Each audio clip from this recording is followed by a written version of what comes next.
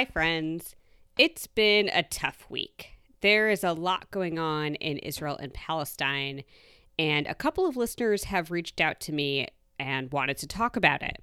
So, this has not been a political podcast, and I'm not an expert on the crisis. And frankly, I'm still processing the events as they occurred. So, I don't have a take or a call to action. But I did want to let you know that I'm thinking of you all out there and that this is a safe space to learn or think about everything or just feel. Given that there's a lot of confusion about how we got here or what possible next steps might look like, I've made a resource list. I put a link to them in the show notes so you can find them either in your podcast app or on onwandering.co. This list is in no way exhaustive, and I'm very much open to suggestions.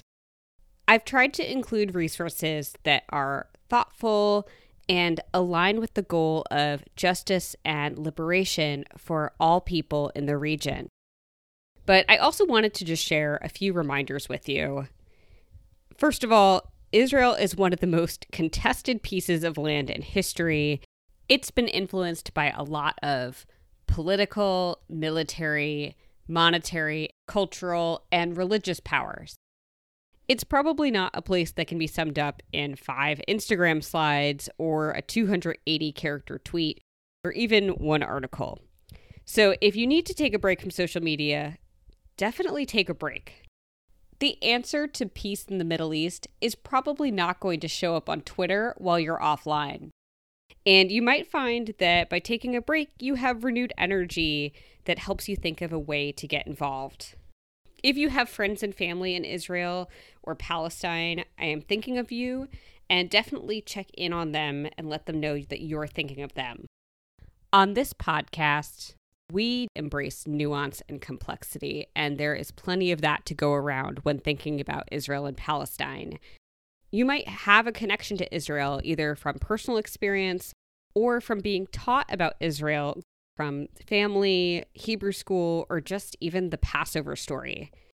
At the same time, you might not have any connection to Israel, and you might feel a lot of pressure to have an opinion about a country you've never been to or don't know that much about.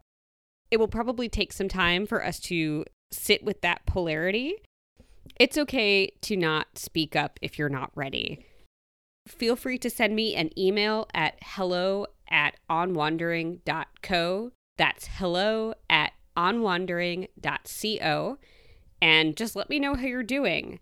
You can also connect with me on Twitter or Instagram at Clarissa R. Marks. I'm interested to hear what's coming up for you. So next week, our May episode is going to come out.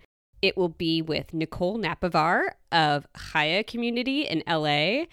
I'm really excited for you all to hear it. Until then, stay safe, stay curious, and take care.